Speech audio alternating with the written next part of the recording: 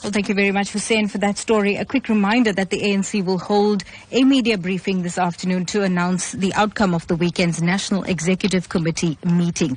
Tensions flared up once again when the party's policy guru, Jill Nechitenze, tabled a motion for the recall of President Jacob Zuma as head of state. It's believed that Zuma allies strongly opposed the motion, which was debated till late yesterday.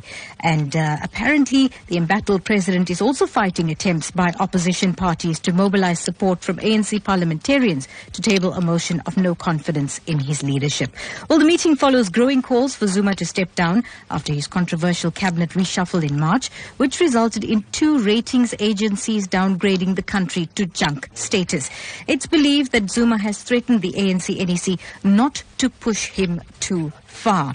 Well, we do have political analyst Professor Somadoda Fikeni online to tell us more about this ANC-NEC meeting and the results and the outcomes thereof. Good morning, Professor, and welcome to Newsbreak. Good morning to you and good morning to your listeners. Now, what's your reaction to the news that President Jacob Zuma has reportedly survived this second motion of no confidence? This is what we expected because NEC is a divided entity, and as such, whilst the president is there and is still the president of the ANC and government, he will use both powers and both levers of power to make sure that such motions do not work out because the NEC itself is divided. So, Professor, many South Africans are asking on social media if this indicates that there is a problem with the party, not the person. Is that what you're saying? That's precisely the point. For some time, ANC has been a divided entity without being able to resolve any issues, but many often it would cover up and it would present a defense for their actions. In your view, do you think that the ANC has taken the decision to retain Zuma as party president in order to prevent the 2 centers of power, as was apparent after the party's 56th national conference in 2007 when Mbeki was ousted and Zuma voted in?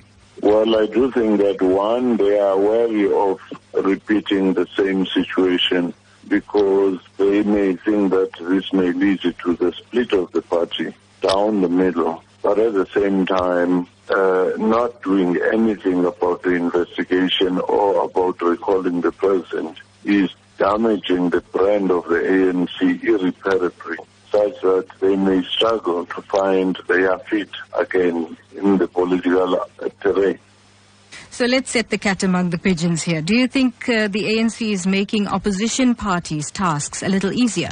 The president and those around him have actually been the best weapon for the opposition parties because they're more effective in mobilizing the society at large against the ANC. Hence, you saw in the cities, and now you're beginning to see even in the rural areas, the rejection of the ANC because ANC is failing to come clean on the issue of corruption.